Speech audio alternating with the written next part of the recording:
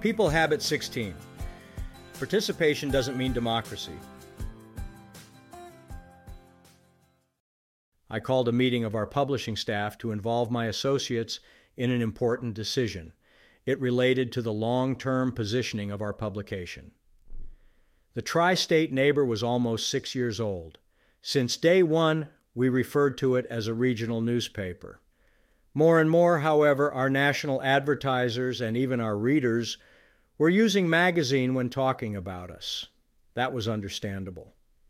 We had many of the graphic and distribution qualities of a magazine, and most of our peers across the country called themselves magazines. Although internally we used the newspaper reference, the increasing usage of magazine from the outside was causing a gradual but growing internal uncertainty about our identity and position in the marketplace. During the meeting, I shared my concern that we were becoming increasingly confused about our identity. A lengthy discussion followed with excellent give and take. The meeting ended with a majority view that we should remain a newspaper, and that's what we did. 3 months later, I called another meeting on the repositioning topic.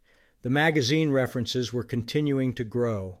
I felt something had to be done before we became even more uncertain about our identity. At that meeting, I shared my growing concerns, indicating that something should be done to put us on a more defined road to our future. I asked my associates with a sense of urgency to join me in moving our stated market position from newspaper to magazine. There was general understanding, although not total agreement, with my conclusions. We repositioned as a magazine. There are times when leaders must lead. This was such a time. I felt strongly that our identity needed redefinition. I sensed it was important we set out together on a more assured and visible course. I concluded that the dominant risk was doing nothing. Participative management is good, but thoughtful leadership is no less important in the participative environment.